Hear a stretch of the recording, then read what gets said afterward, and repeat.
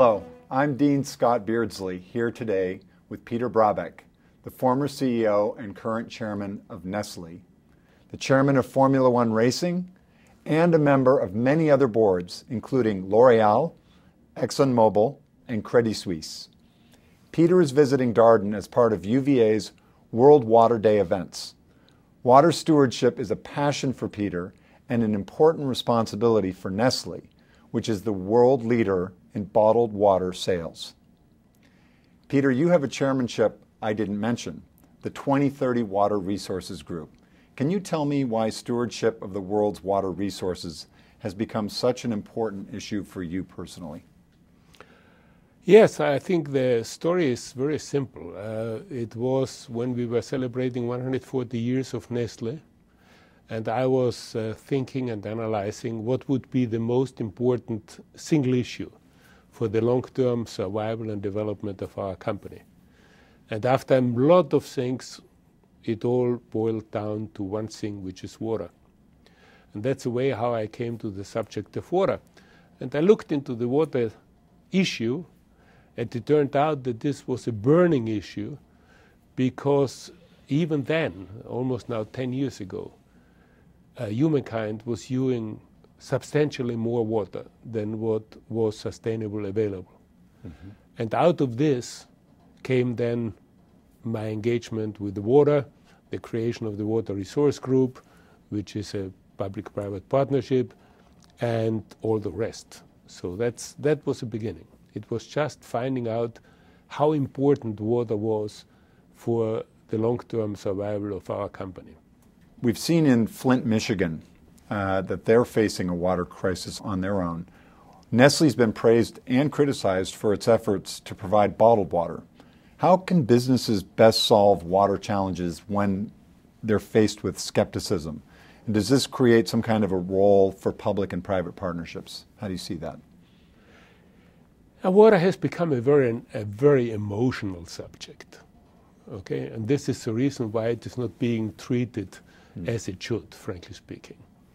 The moment, especially a multinational company, gets involved in water, you will have the criticism that water is a human right, and therefore no multinational or no company, no private company, should have a possibility to make money with water.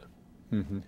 What people don't understand is that water is a human right. The 5 liters of water that you need for hydration every single day and the 20-25 liters which you need for a minimum of sanitation. This is a human right, and as such has been recognized also by the UN. But this accounts only for 1.5% of the water that we are withdrawing. Yes. What I'm saying is that the 98.5% of the water that we are using, mostly in a very irresponsible manner, is not a human right, and it needs to get the value so that we use it in a more responsible manner. As you step back and think about your position at Nestle, where do you think the greatest opportunities exist for itself with respect to water in the coming 5 to 10 years? Well, you see, water as a business opportunity per se is not critical for Nestle. What is critical for Nestle is that in order to have agricultural raw materials, you need water. Yes. In order to be able to process those agricultural raw materials, you need water, and you produce wastewater which you have to treat.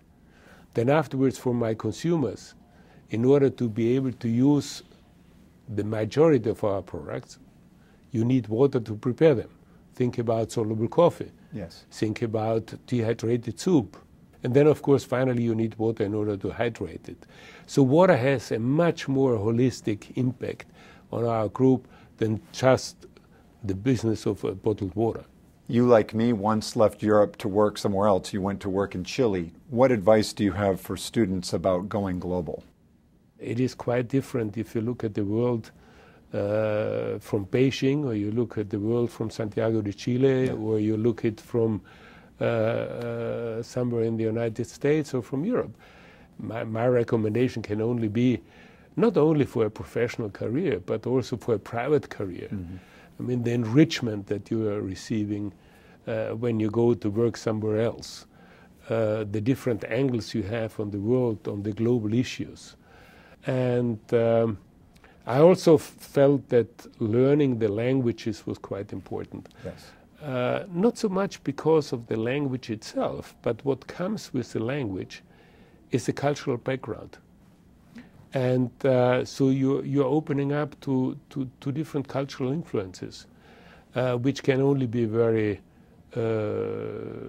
favorable for your professional career also, because you will understand your customers better and things like this. So, yeah, I would definitely recommend anybody to have a period of its life somewhere outside. Yeah. You've announced your decision to step down as Nestle's chairman in 2017. What do you hope your legacy will be, and what advice would you give to students about trying to go on and improve and change the world? Well, I think the legacy hopefully is going to be that I helped to transform the world-leading food and beverage company into the world-leading nutrition, health, and wellness company. That's a big, big transformation. It's a creation of a new industry, which is somewhere situated between food and pharma.